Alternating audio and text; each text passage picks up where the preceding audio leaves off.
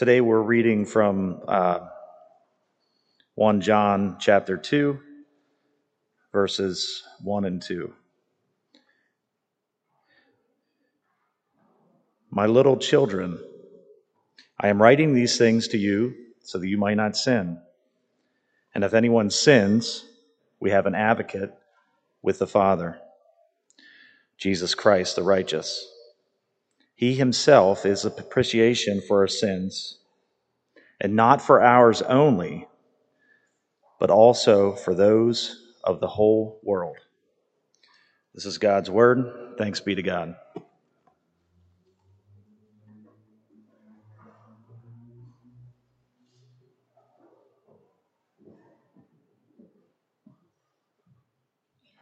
Before we get started, I just noticed there was a spelling error on the title. It shouldn't be no. It should not be K-N-O-W. It should be no, N-O is what that should be.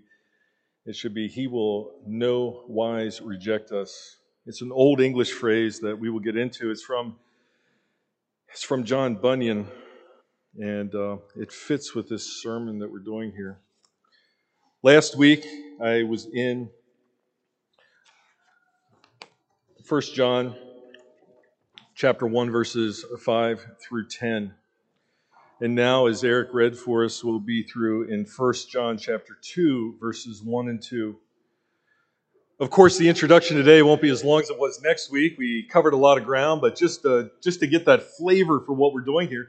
Last week, I think I drove home the point that we have an apostle, the last remaining apostle. We can't forget that this is John, the one whom Jesus loved, as he would say. Not loved not saying in that arrogant fashion, but the one that almost John with amazement that Jesus could love me, a sinner. This is the John who is now an old man, 80 years old probably, if not somewhat older. He is at the end of his life. It's soon going to be over. He's passing on words of wisdom to his flock, to people that he has discipled, to people that in this case are ones that are most likely not from a Jewish background, but from a more pagan background. We can see in this letter that he loves the people that he is sending this letter to. A Christian love for them, a desire for the best for them, a desire that they stay, that they continue to mature in the faith, that they continue in their own walk of sanctification, that they continue to imitate the Lord. That he doesn't want them to fall off the wayside. He doesn't want them to step off the path. He wants them to stay on the straight and narrow, to stay in the light of the Lord. That idea of light and darkness, the black and the white, I mean, it's just so right there. The Lord is light. God is light. There is no darkness in him whatsoever, is what John told them, reminding them that there's no place for sin in and around the Lord. And so we build upon that idea today, the idea that the light of the Lord in the cleansing blood of Christ himself will be our building blocks for the message today. And for a moment, I wanted to take a moment and pray before we go any further. Father God, just humbly come before you just to ask for clarity of words, to ask that you are glorified, that your word is glorified, not man's word, but your word is glorified, that your word is clearly seen. What we are supposed to gather from this, how we are supposed to apply it, is clearly seen, God. For we can do none of this without you, God, without your work within us, God, that we would ask that you continue to do that through us, that the Holy Spirit continues to instruct us in that way. We humbly ask this in Jesus' name, amen.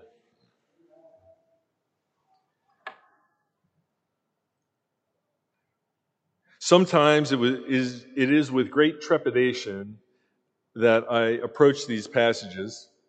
I should probably say that always with trepidation I approach these passages, that always with great care that I approach these passages. But sometimes in the hurriedness of preparing a message, you Forget about the fear that you should come to the Lord with as you entreat His word, as you give it out to others. It is that reason why I'm so thankful for these words in chapter 2, verses 1 and 2. They are words that should encourage us. They should give us strength. They should give us joy when we read them, because that's the manner in which John wrote them. To give that encouragement to these believers, because life is tough. How is it possible? How could life not be difficult if you are to walk in the light of the Lord and darkness is all around you? Darkness is always pushing in towards those light spots that have been given to you by the Lord. How could it not be difficult? You can't throw a stick without hitting sin, right? And I don't mean that we're sin-free, because it's not only is it around us, but it's within us. It's tough. The walk is difficult. John is addressing the difficulty of the walk right here.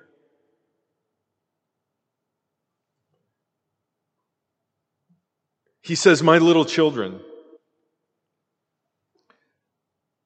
My little children. Not in a derogatory fashion, but as his spiritual progeny, as those that he's worked with and raised up in the faith, those that have been brought to the faith through the message of the gospel that he has given, those that he cares deeply about, like a father would a child, like a grandfather would a grandchild. My little children, in a loving way that he just wishes to grasp them in his arms and just to comfort them in difficult times, to assure them of the salvation that they have. Hopefully we will find the assurance of salvation in these 2 short verses too.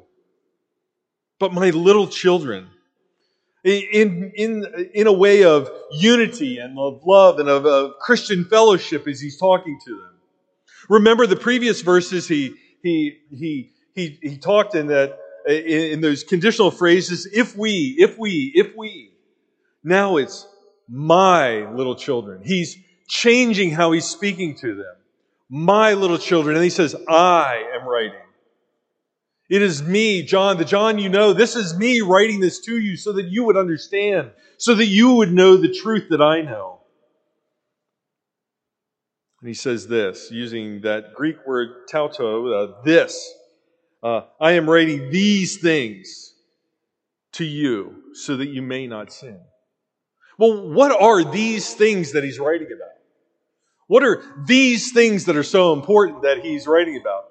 Well, because we're only 11 verses in, it's somewhere back there that he's referring to. We could almost just jump back one verse and say, well, is he writing about if we say that we have not sinned, we make him a liar and his word is not in us? I don't think that's the phrase that a loving apostle would say when he says, my little children. No, I don't think that's at all. That isn't the entirety of these things that he's speaking of. I think we'll find that these things that he is speaking of are bookended by chapter 1, verse 5 and chapter 1, verse 9. In fact, we could read those. We'll read those together without even reading the in-between, because they grab the concept that is here. It says in verse 5, it says, this is the message we have heard from him and announced to you, that God is light, and in him there is no darkness at all. God is utterly holy. He is the Holy One. None like him. And then if we read verse 9, knowing that not only is God holy, but if we read verse 9, it says, if we confess our sins, he is faithful and righteous to forgive us our sins and to cleanse us from all unrighteousness. The cleansing blood of Christ cleanses us from that unrighteousness. These are the things that John is speaking of. My little children, I am writing these things to you so that you may not sin. So that my desire is that you don't sin at all. that you don't step off the pathway even one little iota, that you don't stumble at all, that you would live a sin-free life, that you would perfectly imitate Jesus.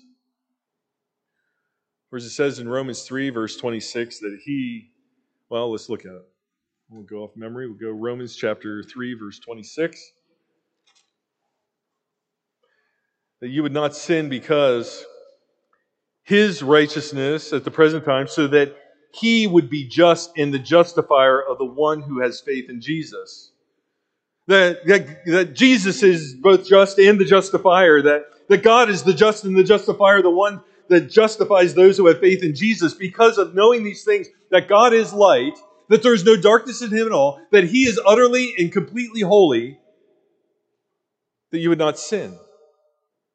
I'm writing these things to you to know that you can have not only assurance that God is sinless, that Jesus is sinless and sin-free, but that you also know that He does forgive. That He is the one who cleanses us. That is His righteousness that we get, that is imparted to us.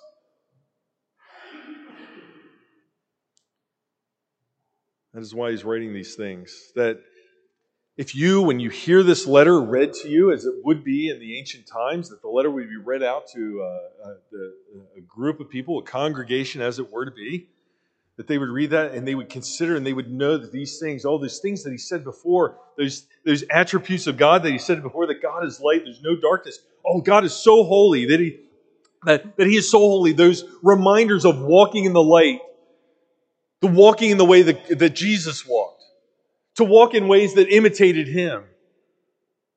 And that we could do those things and be assured that His promises come true, that He is the forgiving God, that He will forgive those who ask for forgiveness, that He is faithful to forgive our sins, and He is faithful to cleanse us.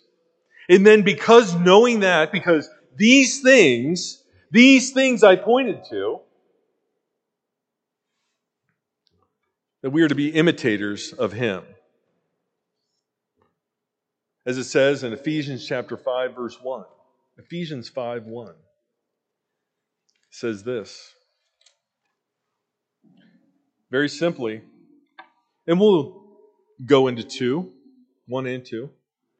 Therefore be imitators of God as beloved children, and walk in love, just as Christ also loved you and gave Himself up for us, an offering and a sacrifice to God as a fragrant aroma. Be imitators. That Greek word is the one that we get the mimic from, the idea of a mime from. To be just like He was, to walk as He walked, to love as He loved, to give grace as He gave grace.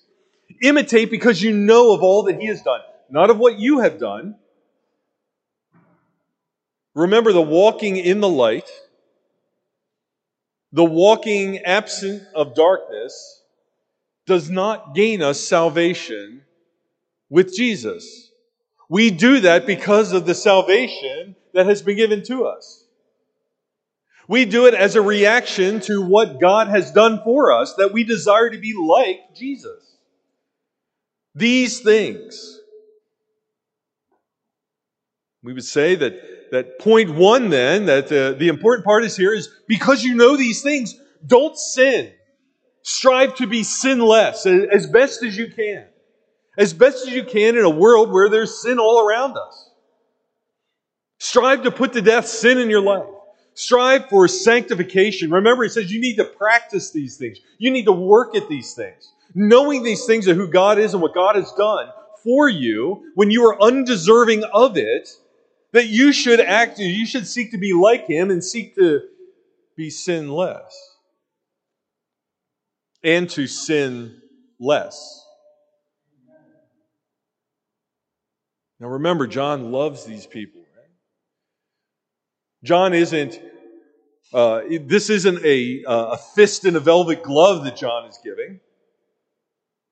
John is giving this as a message of love to these people, of deep concern for them, that they would finish the race, as Paul would say, that they would persevere, that they would have their faith in Jesus and not in their abilities.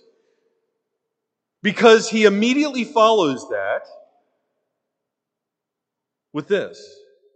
In 1b of this, he has said that you may not sin. That's why he's writing this. And if anyone sins, and I'm going to stop there for a moment. And if anyone sins, some of your translations, I believe the NIV and both ESV and the NIV will both use but if anyone sins. I think it's a little sharper when they use the and.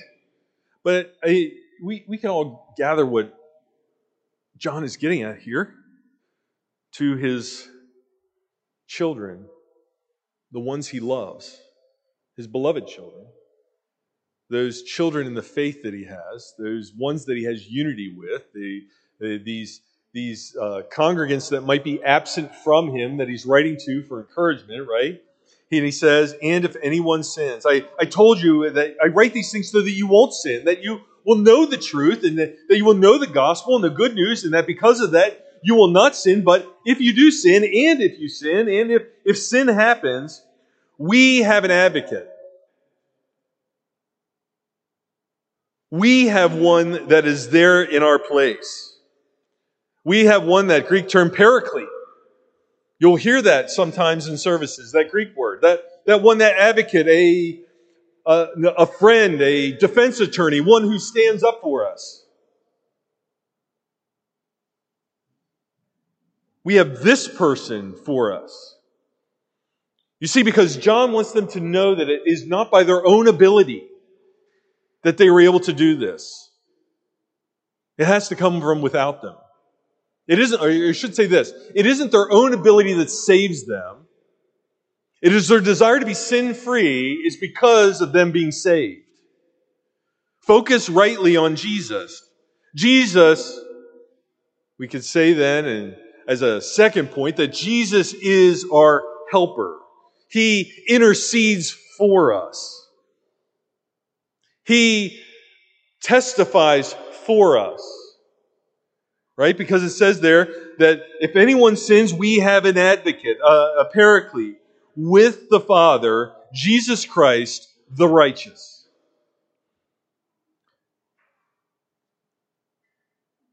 Three names for Jesus here. We have the personal name of Jesus as one. We have Christ as Jesus' name as God.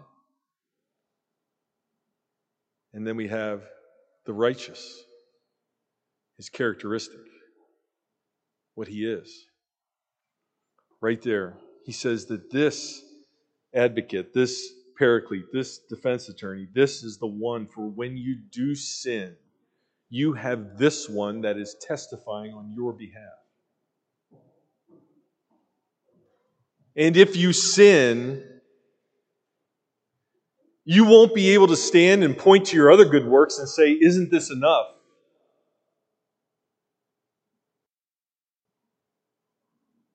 You need this advocate. You need this Jesus, the one who intercedes for us, the one who does it on our behalf, it would be here, that advocate. Jesus, the one we know by name, Jesus, our friend and Savior, Jesus, the Christ, the God's Holy One, the one begotten of the Father of all eternity, and Jesus, the righteous one, the one who we are clothed in His righteousness, not in our own. The one who took on sin for our behalf, and He took our sin, our indwelling of sin, and gave us His alien righteousness. This is our advocate. This is that one, that paraclete, that one that says, this woman, this man is mine. The testimony is my testimony for this one. You see, John says to these little children, these ones that are maturing along in their faith, he's saying, listen, don't sin. Because every time you sin, every time you step off the path, every time you choose your own way, every time it not only is it disobedience, but it creates a barrier between you and the Godhead. It creates a division between your relationship with the Father. If we were to sit in a small group right now and we were to talk about these things, and we were to talk about even small sins that occur in our lives, we would see that division between our relationship with God.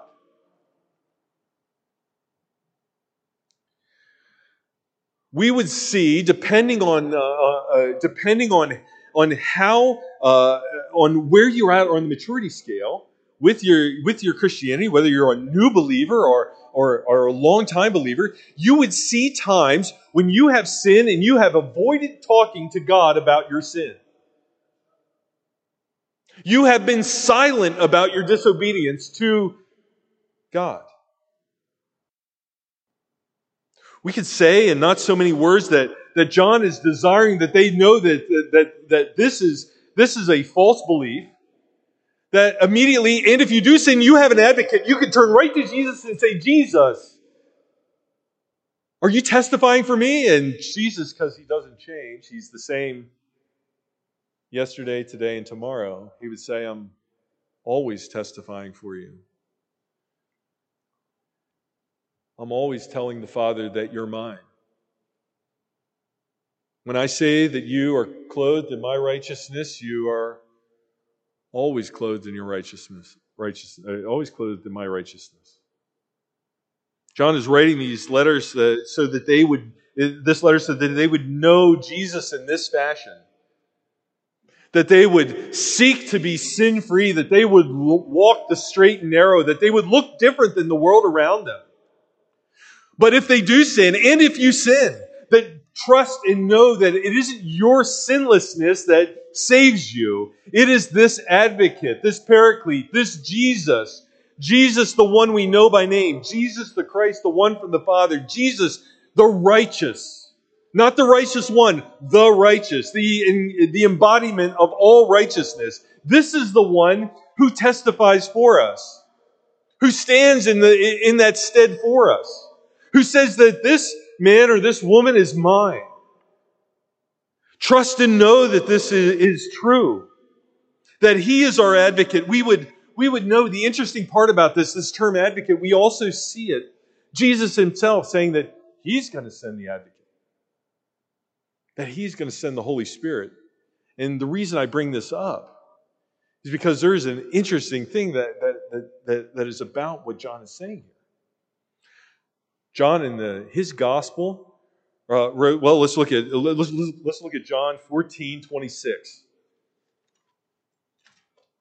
Remember, we always want to go to the Scripture. We want to look at the Scripture. You want to point to it and say, "Oh, that's where it is." 14:26. But the Helper, the Holy Spirit, whom the Father will send in my name, he will teach you all things and bring to your remembrance all that I said to you.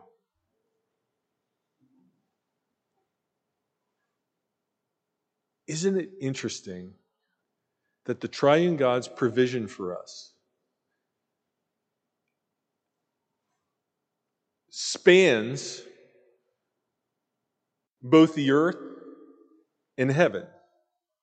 And by this I mean that we have the indwelling of the Holy Spirit within us, who will, when we're reading the Scriptures, sometimes you feel that all over warming that happens, right? Sometimes when we sin, we feel the immediate conviction because of it, because of the Holy Spirit working within us. We have that here and now. But what John is saying, it is Jesus in the heavenly realm is our helper there, right now. He is that, as we said last week, Hebrews 6:19, he is that anchor in the veil of the Holy of Holies, steadfast and sure, that is unmoving. Right? This is the one that is there in heaven. We would see in Hebrews chapter 7. What is it? I believe it's verse 20. I want to say 25, where he says this, therefore he is able to save forever. And why don't I just stop right there?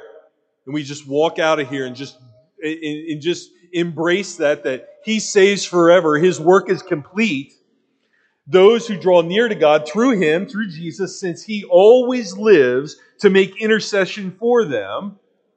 This is the Jesus, the Paraclete, the helper, the advocate, our defense attorney, is always interceding for us.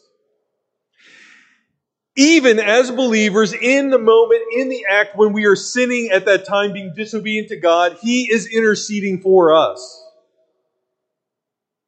He is never absent from the intercession for us from the moment that we believe in him as Lord and Savior. He is always there and never not doing that for us. Hear me on that. You have never had an advocate, a defense attorney, a friend like Jesus. You have never had anything like that anywhere at any time in your life other than him. Because even when you don't feel it, you are saved.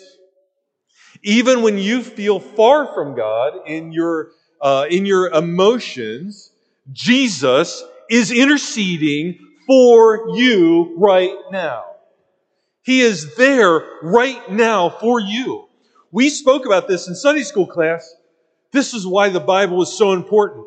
Because there are times I don't feel it. I need to look and see in the Scripture, and it says right there, it says, he is interceding for me right now. That is our Jesus. Remember the three names of Jesus. Jesus, our friend, who we know by name, who we can call by name. Who became like us. It tells us in Philippians that he became like one of us. So he can live a life that we couldn't live and die a death that we couldn't die. That we have the ability to call Jesus our friend. Ezekiel said that the time would come, the prophet said in Ezekiel 36:26, that the time would come when our hearts of stone would be made hearts of flesh. That they would be opened to receive the Holy Spirit. That he would fill us with the Holy Spirit. That we would be changed and made new. And then when we have this, and now that we know we have that advocate, in your darkest times, in the foxholes, on your deathbed, that Jesus is praying for you right now. He will usher you into that kingdom before his judgment seat, and he will come from behind that judgment seat, and he will say, this one is mine, and take your sins away, and you will bask in the glory of the Son forever and ever and ever. That is the Jesus that John is talking about. That's the Jesus that John knows intimately. That is the Jesus that John is looking forward to seeing again. That is the Jesus that John saw before the cross, on the cross, and risen again, and ascended into heaven. And he longs that they know that, and that they have the confidence in who this Jesus is. So, if the first point would be, don't sin, and the second point would be, because you have this great advocate, and because you have that great advocate, that should mean, I don't want to sin at all. But I know I'm weak. I don't seek sin out, but man, it will find me at every single place if I'm not careful. And when it does, I have a friend in Jesus. Hallelujah is right. We have a friend in Jesus. A friend unlike any that we've ever had before. Think about it. God himself is praying for you right now. He is interceding for you right now. The creator of all that there is interceding for you right now. Could you see John, if he was with these people that received this, he would say, I know you're 50 years old, but you're still my little child. Just come over to me. I want to tell you a story. An old story. A story that started before the foundations of the earth. I want to tell you this story.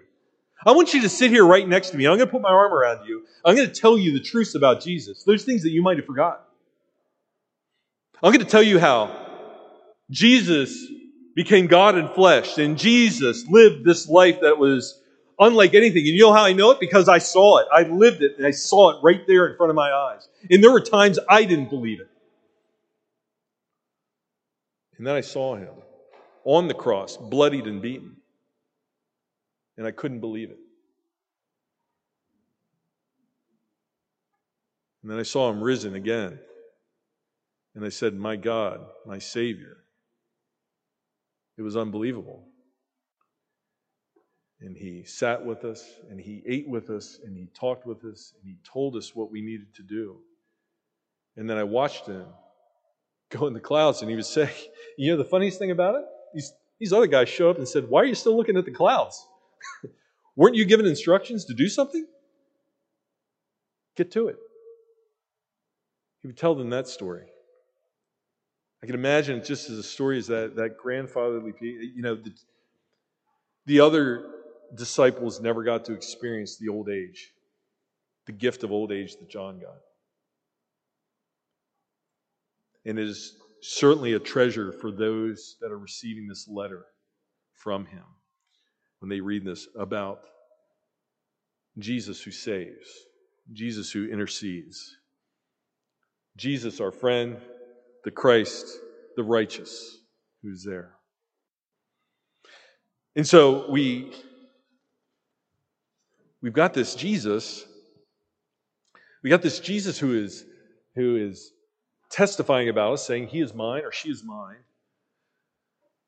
But John knows that idea, that one, that testifier, that defense attorney, and I pray for God's forgiveness for even using those terms, but trying to relate this idea. We trust that God takes these ideas that we try to find things that we can understand. Right? We don't want to be funny because this is life and death matter, right? We try to take things that we would know, that we would recognize. Jesus himself did this when he was teaching, things that they would know and recognize. We use those terms so we can get an image in our head about this Jesus, but he is so much greater and so much more infinite than those things. John says in the later chapters of his gospel, he says that the entirety of all the books on the earth couldn't contain all the things that Jesus did while he was here. But John knows that it's not merely an advocate that Jesus is. And so then we get to our third section of this message, and we would say that in that Jesus atones for our sins and restores our relationship to the Godhead. And we start with a conjunction. And. How many times do we use that during the day? How many times might a English teacher have yelled at you for using too many ands? You should use some commas instead of and. But I thank God for the ands that are in the Scripture. And he himself is the propitiation for our sins. We have this big word, not necessarily an easy word. It's in the Greek, it's hilasmos. It's also where we get the hilasterion, which means the mercy seat. This propitiation, he uses this term specifically to give clarity to what Jesus is. More than just testifying for us, he did so much more for us. Remember, he came and walked among us. In the first chapter of John, it would say, when you read that in there, it would say, we'll look at it. The Gospel of John, I'll just show you where it's at. The Gospel of John, chapter 1, verse 14. And the Word became flesh and dwelt among us. Great verse.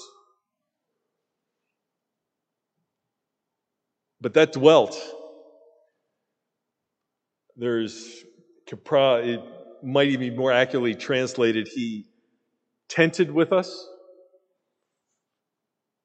Or even the other one I like even better is he tabernacled among us, is what he did. The God-man, this Jesus, came in like us. But this propitiation is, he says this, that he is our propitiation for our sins. It is to bring clarity to the advocacy that he does for us. Not only bring clarity, he brings clarity to the advocacy, but it also brings the authority to his advocacy for us. You see, there's more than Jesus just telling a good story about who you are, and that being enough. There has to be, because God is righteous and God is just. There has to be more than just, he's one of mine. There has to be authority behind that. Where does this come from? And this idea that Jesus is our propitiation, the placation of God's wrath, the appeasement of God's wrath is what it is.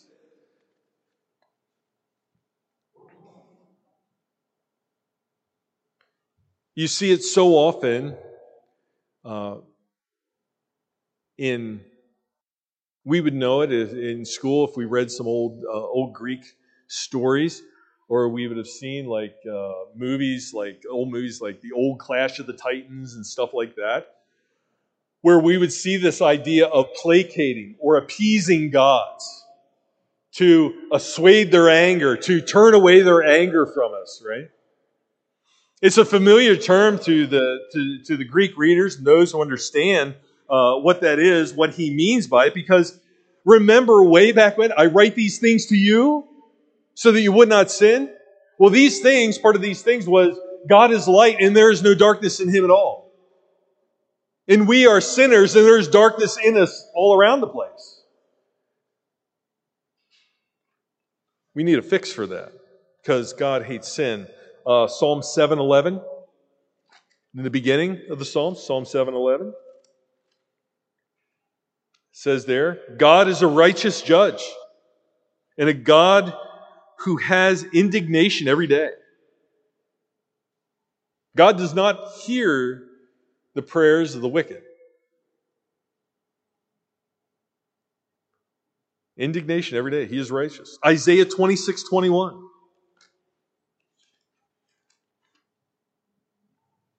For behold, the Lord is about to come out from his place to punish the inhabitants of the earth for their iniquity, and the earth will reveal her bloodshed and will no longer cover her slain. And then Paul in Romans 1:18, that great chapter that tells us about how wicked the world is, how we seek after sin. Verse 118, where it says, for the wrath of God is revealed from heaven against all ungodliness and unrighteousness of men who suppress the truth and unrighteousness. God hates sin. Way back in Exodus, it said that Moses conversing with God, that God said that no man can look upon me and live. Because God is light. We have darkness in and around us in all places. Something needs to happen. If I said at the beginning of this particular section, I said that Jesus is our atonement and allows us to have fellowship with the Godhead, then something needs to happen for that wrath to be appeased and set aside.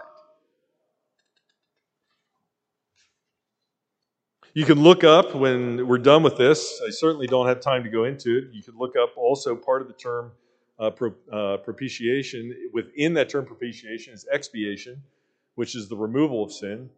And then the entirety of propitiation is the idea is that the appeasement comes. The removal of sin has happened. The appeasement of God is placated, and therefore we can have fellowship again with God. Jesus does that for his people. Jesus does that on the cross because he became like us. He tented and tabernacled among us. He was surrounded by sin at all times, but did not sin. He willingly took on the robe of sin, we'll call it, for all those he would save. He became the sinful man nailed to the cursed tree.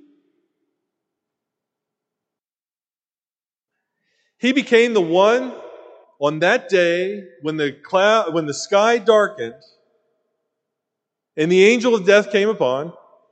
the Spirit of God himself, because no sinful man can look upon God and live, that he passed before Jesus on the cross as the embodiment of the sin for all those he would save for all time. Where Jesus says that, why have you forsaken me?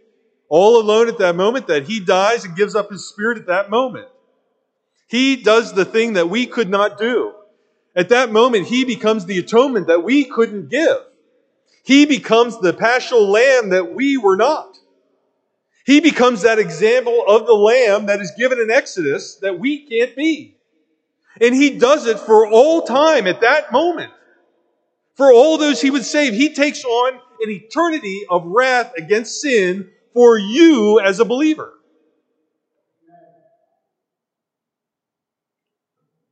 That's what Jesus does. When he says he himself is the propitiation. It does not say that he is the propitiator. He's not the one that takes the sacrifice. He is the sacrifice. Once and for all. That's why it's sinful when our Catholic friends, because we're going to have communion today, will say that this is the blood and body of Christ. We're re-crucifying it. He was crucified once. We do this in remembrance, not as an active sacrifice is what it is. The sacrifice has been given. He is the one that has entered in that veil again, the Holy of Holies. At that time, this is the Jesus we know by name, the Christ we know as God, and the one that is the embodiment of all righteousness. This is the one who went to the cross for us. And he is the one who says, he or she is mine. So when John connects that, the advocacy to the propitiation, then we see a clear picture of what the gospel is. Romans 3:25. Now, interestingly enough, and I hope you bear with me on this, I wrote this down very quickly, and I think I put it in the right place, so bear with me. Either way, it's going to be God's word, and it will work for us. It'll work good in us. So look at Romans 3:25. And these words are the same. Wow, there it is. Whom God displayed publicly, this is Jesus, as a propitiation in his blood through faith. This was to demonstrate his righteousness because in the forbearance of God, he passed over the sins previously committed. Jesus is that glorious atonement. And John saw it. John was a witness to it. He was there. My little children, just a few short verses I'm going to tell you, and you'll know all you need to know about Jesus. The one and only true Savior. That he is our one and only hope. My hope is on nothing less than Jesus Christ and his righteousness, as the song goes. So we look at these where we'll do a quick review. We said 3 points in these 2 verses that we would say in point 1 that God is holy. Therefore, we should seek to imitate him and walk in the light. That we should practice and work at our sanctification.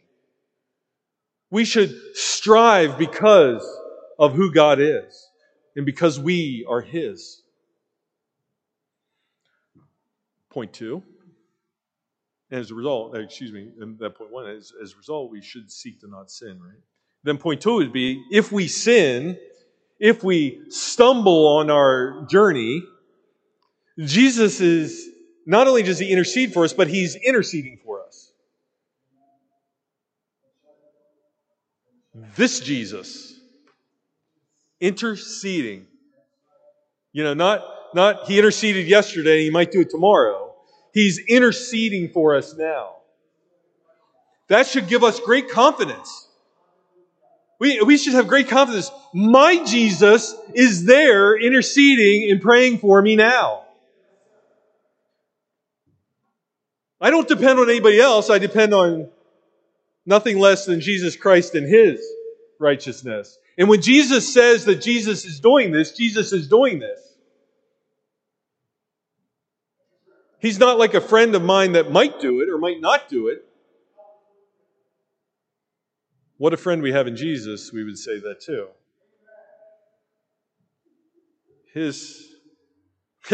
In the salvation, our salvation is not dependent on us. Thank God it's not dependent on us. Thank God. And then our third point. Jesus atoned for our sin and restored our relationship to God, to the Godhead. That broken relationship that was told that through the seed of the woman in Genesis 3:15 has now been restored through the work of Christ. And He is sitting at the right hand of the Father, enfleshed, right? An enfleshed Jesus went to heaven that John saw. A Jesus in skin went to heaven as John saw, and He's sitting at the right hand of the Father right now.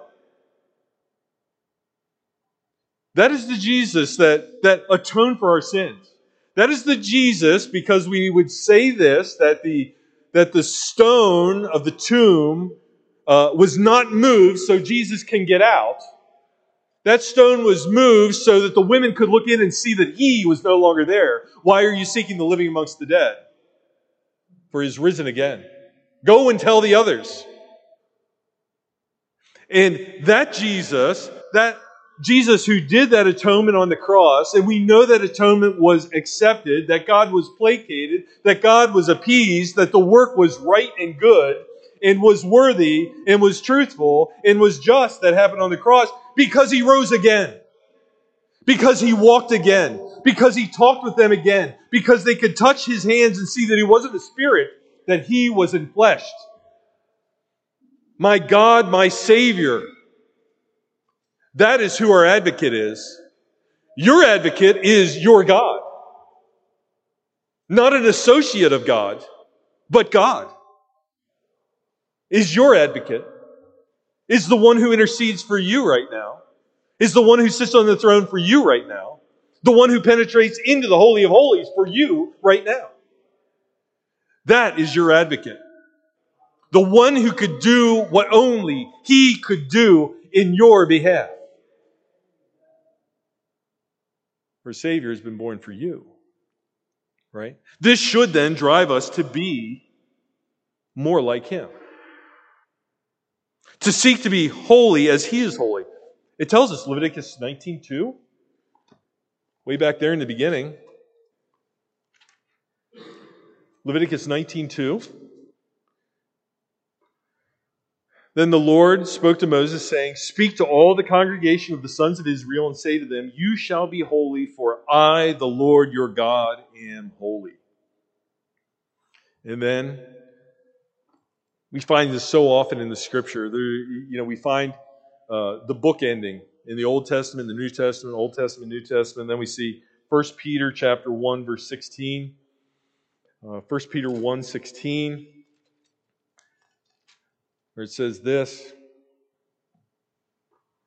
just bookending that, because it is written, well, look at 15, it says, "But like the Holy One who called you, be holy yourselves also in all your behavior, because it is written, you shall be holy, for I am holy." We should seek to be like that. This isn't the sinful idea of seeking out perfection. But we should joyously seek out to be more and more sanctified, more and more righteous. Not self-righteous, but righteous because He is righteous. To look more and more like Him. To walk in love and grace as He did. 2 Timothy 2:24. 2 Timothy 2:24. Let's say this.